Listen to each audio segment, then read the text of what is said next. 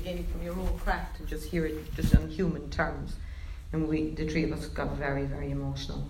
So yeah, it like in Seville, when we screened in Seville, I used to have to bring a dry top with me because of the amount of tears that were shed on my chest. You know, like, and that was an audience that was kind of largely 15 to 18. It was big school groups, about 1,000 students per screening. And the stories they told me, you know, like one girl, I could see her kind of like a lot of people queuing up to kind of hug and tell me things. And she was too shy, but she was trying to kind of discreetly touch my shoulder without me knowing it. So I just turned around. She launched herself into my arms and was just bawling her heart out. And eventually she found her voice, but it kind of came out like little shards of glass, and she said, "My father told me I was shit, and I would never be anything. I'll never and honestly, she was just I think she felt very seen and honoured, you know, and that has been a very, very strong motif, is just that actually the struggles of, and I think women and men, girls and boys and everybody in between, if you haven't been supported in being your best, you know, if you've been held back from being your best in life, there is real grief there, and the film absolutely acknowledges that.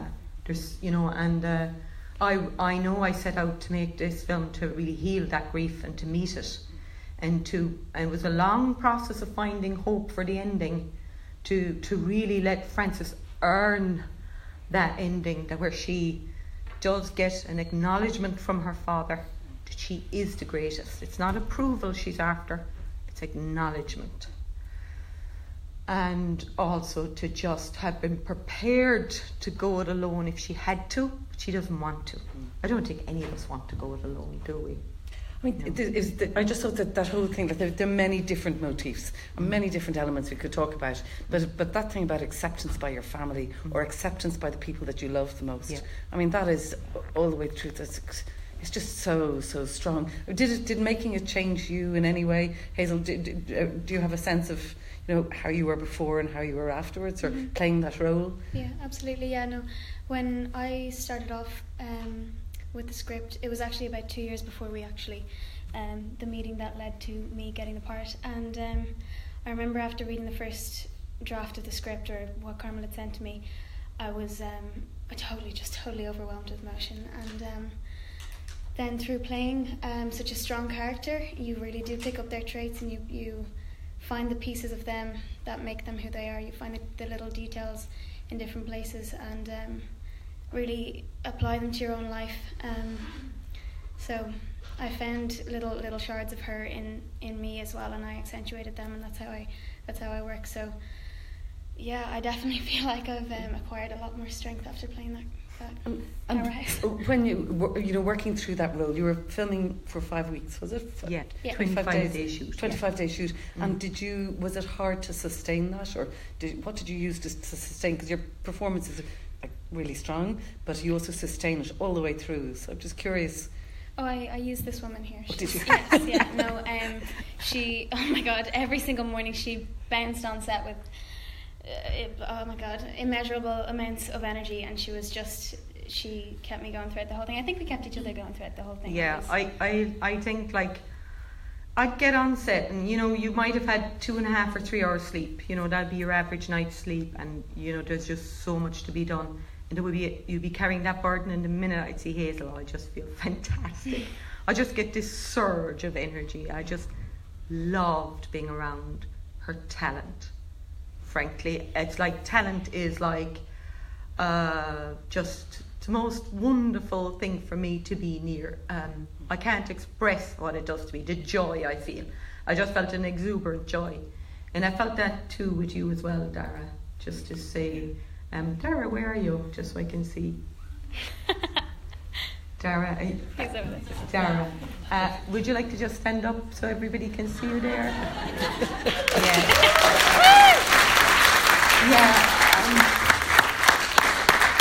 And the chemistry between you and Hazel and Johnny. I mean, that was brilliant. Honestly, I don't mean to ruin the film for you folk, but when we caught the fun the three of you were having as well. Yeah. You know what I mean? Which is important. Yeah. I think that's part of sustaining your energy, you know, is that no matter what the film is about, that you as artists can be really good to each other, really supportive. But I remember, I'll never forget, a lot of people were saying, but how will, you know, they were worried about Hazel sustaining it, you know, like in terms of just the sheer ask. You were in every scene, in every shot practically, you know what I mean? And the day of the fight, it was a great day. The weather was vile, let me tell you. I mean, it just was horrific. And quite a few members of the cast, the paramedic was saying, look, this person is very close to hypothermia, right? Hazel and Jamie, who plays her nemesis, the sergeant's son, were giving it welly. But I was seeing Hazel, like, I was going, I wonder how, you know, how this will be, because it's about 10 hours of fighting, basically, to put it bluntly. You were like incandescent. You were just glowing. We're like, yes, exactly like Francis going, at last. You know, I've a high enough mountain to climb. In like as you can imagine, loads of directors are asking me about Hazel now, like, you know, kind of for tips and whatever. And I'm going, your only challenge in working with Hazel Duke will be to make sure the mountains are really high for her to climb. Because that's what you try that. The more difficult it is, the more demanding. Like after that fight, I was like, oh my God, we've quite an easy day the next day. Like, you know, and I was kind of going, I was worried, and she bounced onto the set, but I was just going, I actually have to keep, there would have been no point in you playing a character that was less than you. You know what I mean? And you love a challenge, obviously. Oh yeah, definitely. Do Yeah. you? Yeah, no, that's what my aim is. Like, it's nothing to do with how large a scale of production is. It's definitely just to do with like how intellectually and physically challenged I am. Yeah. And well, that's the physical challenge is an interesting thing, because one of the things, like, I saw this a couple of days ago for the first time on a laptop, which I know you are appalled. We were only just talking about. But even at that, and then I obviously got it again there, it's superb on the big screen. But the feeling of outdoors, for me, that was, you know, as somebody who also loves the outdoors, you were like, you captured the sound of the cuckoo. You know, the soundtrack was exquisite, the music was exquisite, but you captured life outside so much so that when we went into the room, you know, in with his cousin or whatever, it felt incredibly claustrophobic. But that also must have been quite a hard environment to work being outdoors. Were you outdoors all the time, or what way did you shoot this? You know, we were outside 23 and a half out of 25 days, and we didn't have any trailers. We had one easy up, which is a glamorous way of saying an umbrella. You know, and on the day of the fight scene, I was going, oh, like, because you remember there were a lot of ensemble performers as well there, and there wasn't actually room under the umbrella for everyone. It was a horrible moment of choice, and then it was like the camera had to get under the umbrella to try and dry it. And I was like, I have to throw actors out from under the umbrella to get the camera in. It was really tough. But the funny thing was, like, going into the shoot, my anxiety was that people would be exhausted by that amount of time outside. And we all thrived. We really thrived. And I think as a kind of mixture of settled and traveller people together on set, we found a common, absolute love of being outside. So much so, like Laura Roddy, who plays Big Daddy, like would slip off the Midgew Call cut, and he'd go into one of those, you know, the roundy tent made of the saplings and the hessian cloth. He'd go off and have a little sleep in the bed. Hilda Faye, who plays Big Mammy, and Noelle O'Regan, who plays Aunt Nellie with the long red hair, the two of them would be like making tea over the fire. You know what I mean? We were living the world that we're representing on the screen, and we really adapted very fast, so much that when we got to Uncle Bobby's, we're like, this is odd. these four walls are so odd. We felt like the family. It did. Yeah, no, it was like anytime I remember we shot inside the trailer one of the times, and oh my god, there was absolutely zero space to move your elbows. Like it was awful. Oh, that was crazy actually. That day I remember looking at the schedule, and every other day I was looking at the schedule going, that's a hellish schedule. How are we going to manage it? And this day I thought, oh, we're inside in the little wagon all morning doing one, you know, the scene of Shaheen Shaho, where they're singing the lullaby together, father and daughter. That scene means the world to me, kind of as a key to who Michael, her dad, is, and to what's missing between them. But that was, it's extraordinary that the thing you're not worried about, I went, that's a remarkably easy day, was actually one of the toughest. And the camera was right there beside your face, like Hazel. It was really kind of, it must have been quite claustrophobic and suffocating almost, you know, the kind of proximity. No. She survived. It was grand. Yeah, like it was grand. And were they production decisions not to build a set within a studio, a sound studio? Well, now that very good question, because actually the sound was a massive issue for being outside because the rain on the surfaces, that was the bane of our lives. I looked at every single barn and shed in West Cork to see could we give ourselves rain cover, and every single one of them had a galvanised iron roof. I was like, not a sound, you know, it's just not going to work. It would have worked. We could have maybe cheated a bit visually, but we didn't cheat. Like we got boxed in such a way that we had to absolutely go for broke and be completely honest. What you see on screen, if you were there, it looked the same, which is, I mean, that never happens in film. We had 360 reality all around us. And what I learned is this, that is an absolute gift to a cast. Every single thing you see on that screen was the real deal. I mean the real deal. Like every item was borrowed from families, they'd been gone down through the years with a family, or from the local museum. At the clothes, like Trina even put real gold on me that she got from Trina, the costume designer. Trina and Tama, who worked in design, production design, costume design, I think they gave you as a cast so much, and they gave me so much as a director. The detail was stunning. I mean, the detail in every shot, you know, you saw the shots were cluttered in a way, in the right way, jam packed. And you're saying everything was real. Yeah, everything was real. Even the shoes were vintage, so of course when they got wet, all the soles came off. Yeah. You know, I mean, trying to skip on the beach. Oh my god, that was the worst day ever. I remember just like we had this, it was like a blue rope. I think you saw it on just for like a split second, but it was so heavy and it was so wet. And then the shoes again were like literally like split in half and like falling underneath me. It was not the nicest, but And somebody at the last minute had decided to paint it black. I'd seen it and it was a colour, and I said, no, that's not it. You know, it was just one of those things that the colour was a little bit contemporary. And then, meanwhile, there was supposed to be another rope got, and there was a mistake made, and someone painted it instead. She got a wet black painted rope with shoes falling off. I mean, you know, that was challenging. It was challenging. And so, did you do much in post with sound? Or yeah, did you actually, just it's good you mention that. I love that you're tuned into it because they can rarely get acknowledged. But I think I was a mega pain in the ass for the sound people.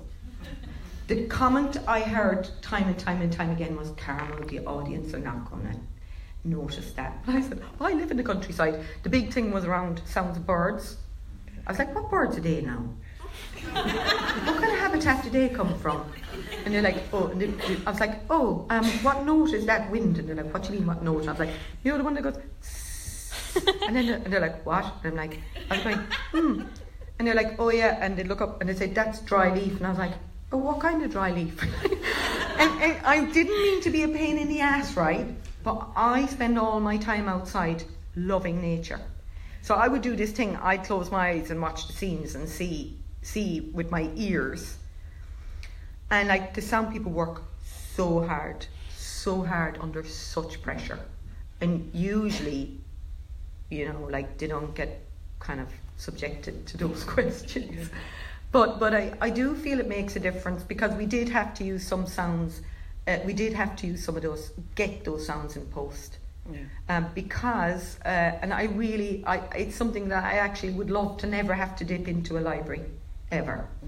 And we did get some lovely sound, a lot. Like, I mean, all of it. We practically no ADR. ADR is when you have to re-record dialogue. So we did, and actually an awful lot, maybe what you might be picking up was most of our sound was collected on boom instead of the little lapel radio mics. And you do need a bit of both, you know, but the boom has an absolutely gorgeous quality that always lives in the environment. Whereas a lot of what you watch is a lapel mic, which is really getting the actor's voice lovely and crisp, but without the world. So I mean, it was just the richness from everything, the visual richness, the aural richness, and then obviously, you know, the character, the story, all of that. But it was very, very rich and very, very layered, and also very gentle. You know, I also thought it's slightly different, but you know, Patrick's character was a really interesting character to play against yours. That's quite a brave decision to go for a gentle boy. Well, really, you know, you don't. You know, I think. Until I had the three of those as a triangle, I didn't really have the heart of the film. And Johnny's role, like a couple of casting directors had said to me that it was nearly uncastable because he is in everything. And he was so young, he was 10 at the time. He's quite brilliant. He's precociously talented. He'd never acted in a film before.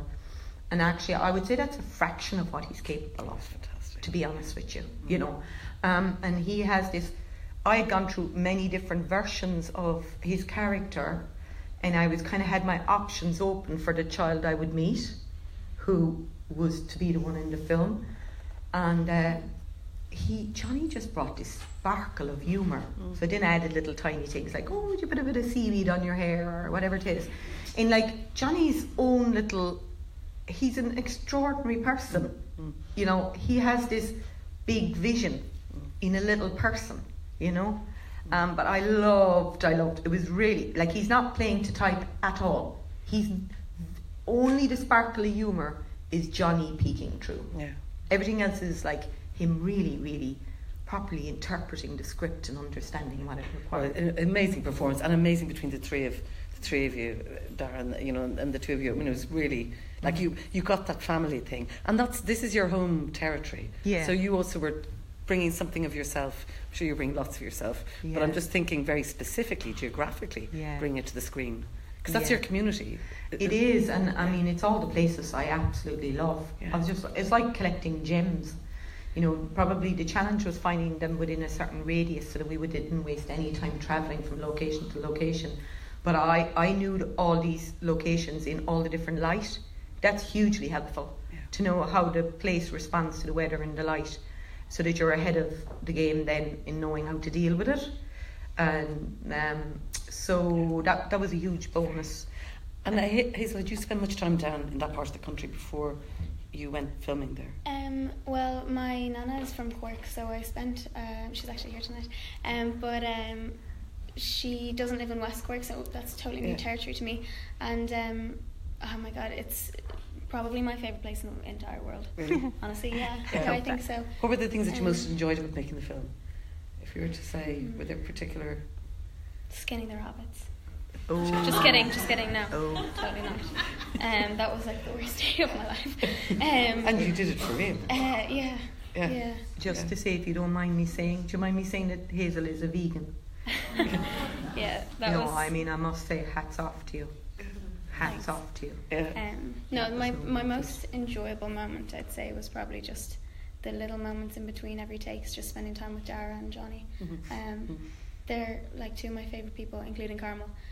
Sorry, three of my favourite people. No apologies. But I don't know, just the relationship that I had with everybody on set. Like, we really became a tribe. Yeah. There was irreplaceable relationships there. It's amazing, and that really comes across on screen. Like, I really felt... Is there questions? Have people got questions? Anybody like to ask anything?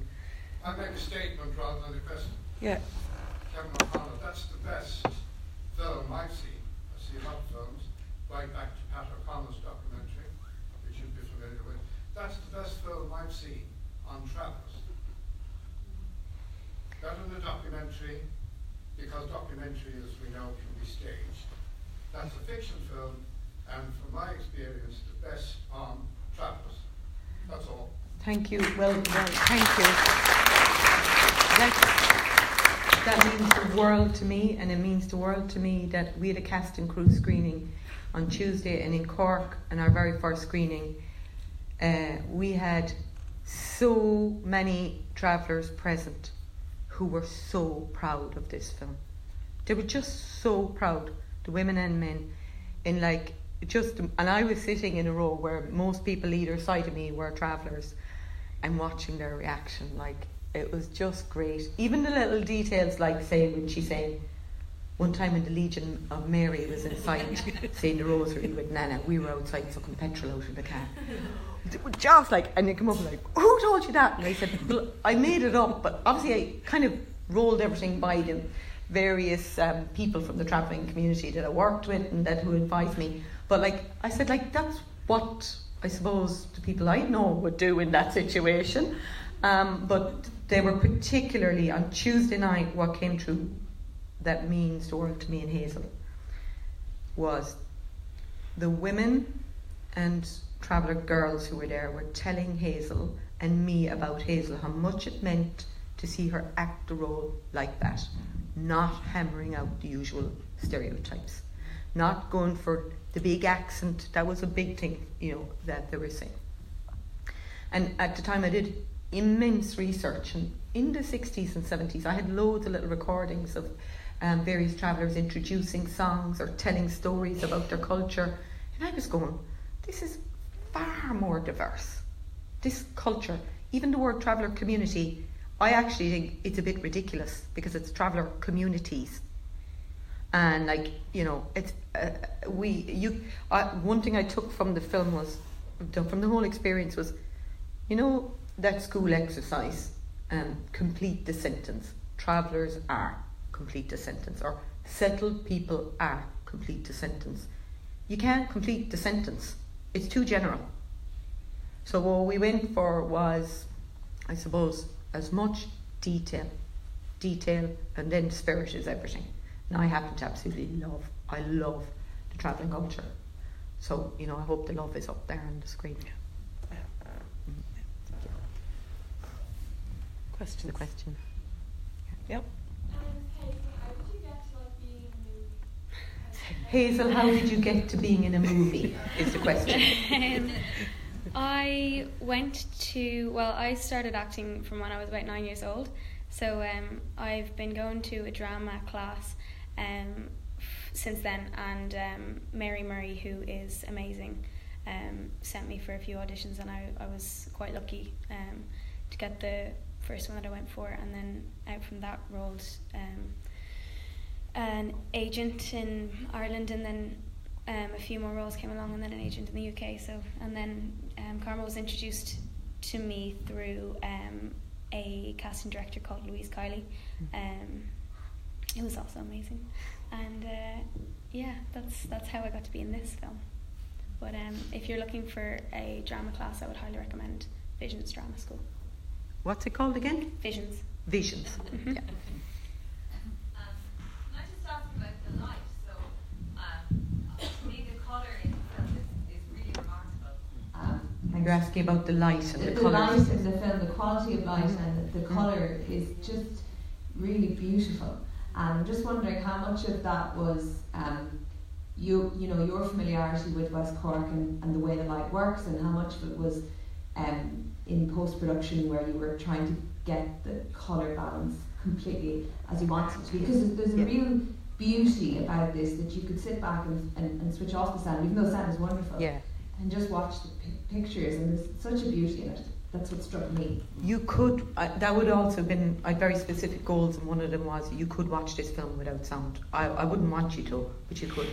But yeah, it's a great question. Now, colour-wise, I went through thousands of photographs and hit on one that had every single tonal quality across the colour spectrum that I wanted in one photo. That's so useful because it's very organising for the entire team.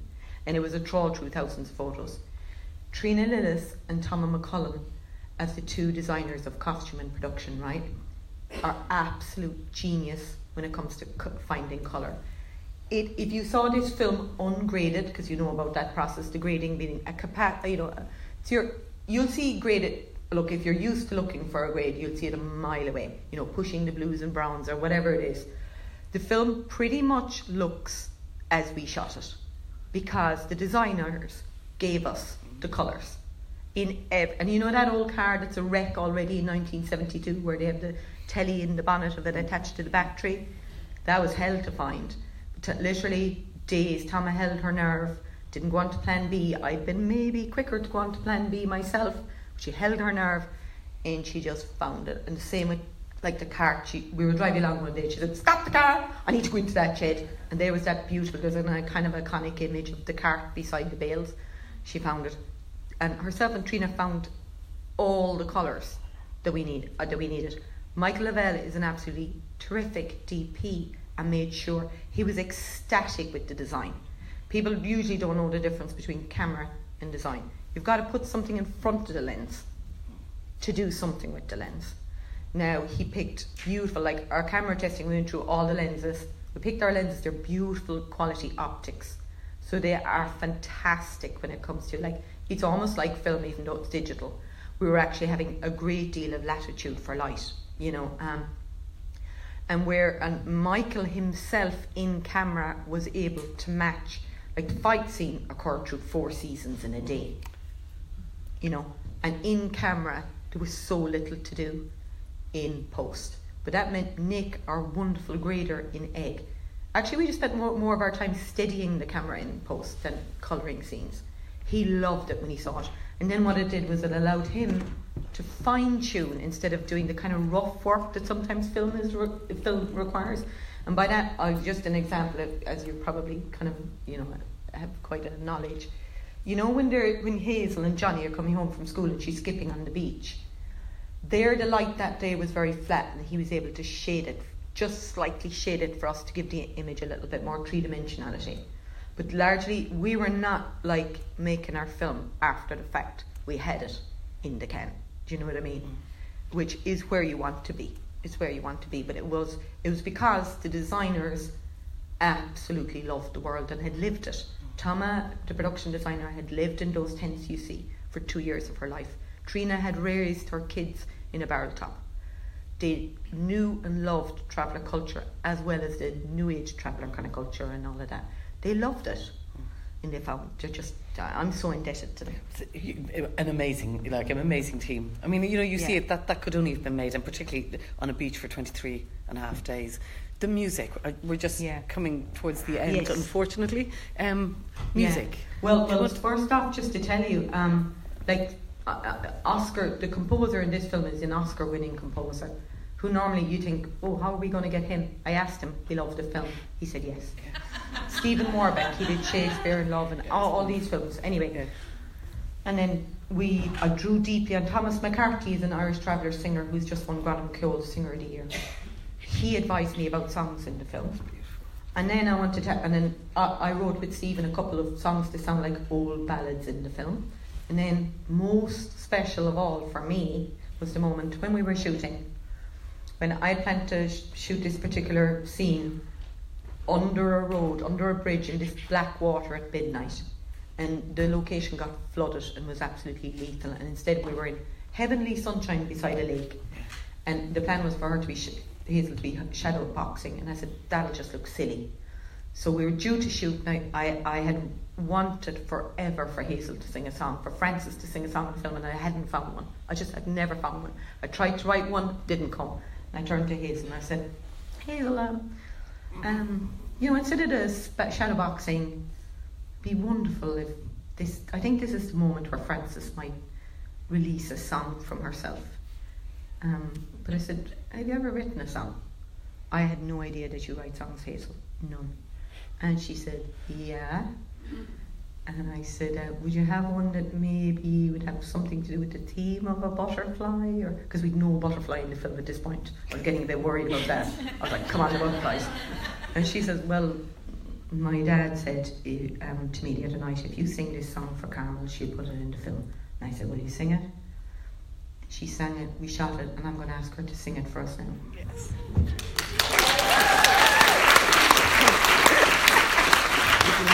Would you like your guitar? Yeah. Okay. It's okay. Oh, I think Would you like it? No. No, I'm grand. Yeah. Thanks. Okay. Oh, pressure. Pink and yellow fades my view.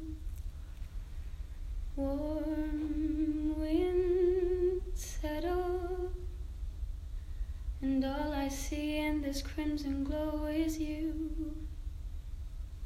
Dawn's lights crackle, dusk does too. Soon comes battle, as we're longing for a truth that is not true. Fond am I of the days I spent watching butterflies and dancing in the firelight. And though there's a teardrop that's fallen from my eye, the good old butterfly will teach me to be satisfied, because this evanescent love must pass us by.